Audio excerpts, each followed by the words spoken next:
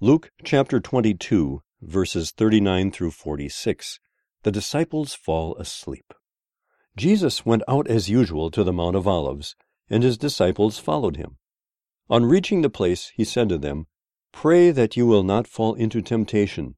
He withdrew about a stone's throw beyond them, knelt down, and prayed, "Father, if you are willing, take this cup from me. Yet not my will, but yours be done." An angel from heaven appeared to him and strengthened him. And being in anguish, he prayed more earnestly, and his sweat was like drops of blood falling to the ground. When he rose from prayer and went back to the disciples, he found them asleep, exhausted from sorrow. "Why are you sleeping?" he asked them. "Get up and pray so that you will not fall into temptation."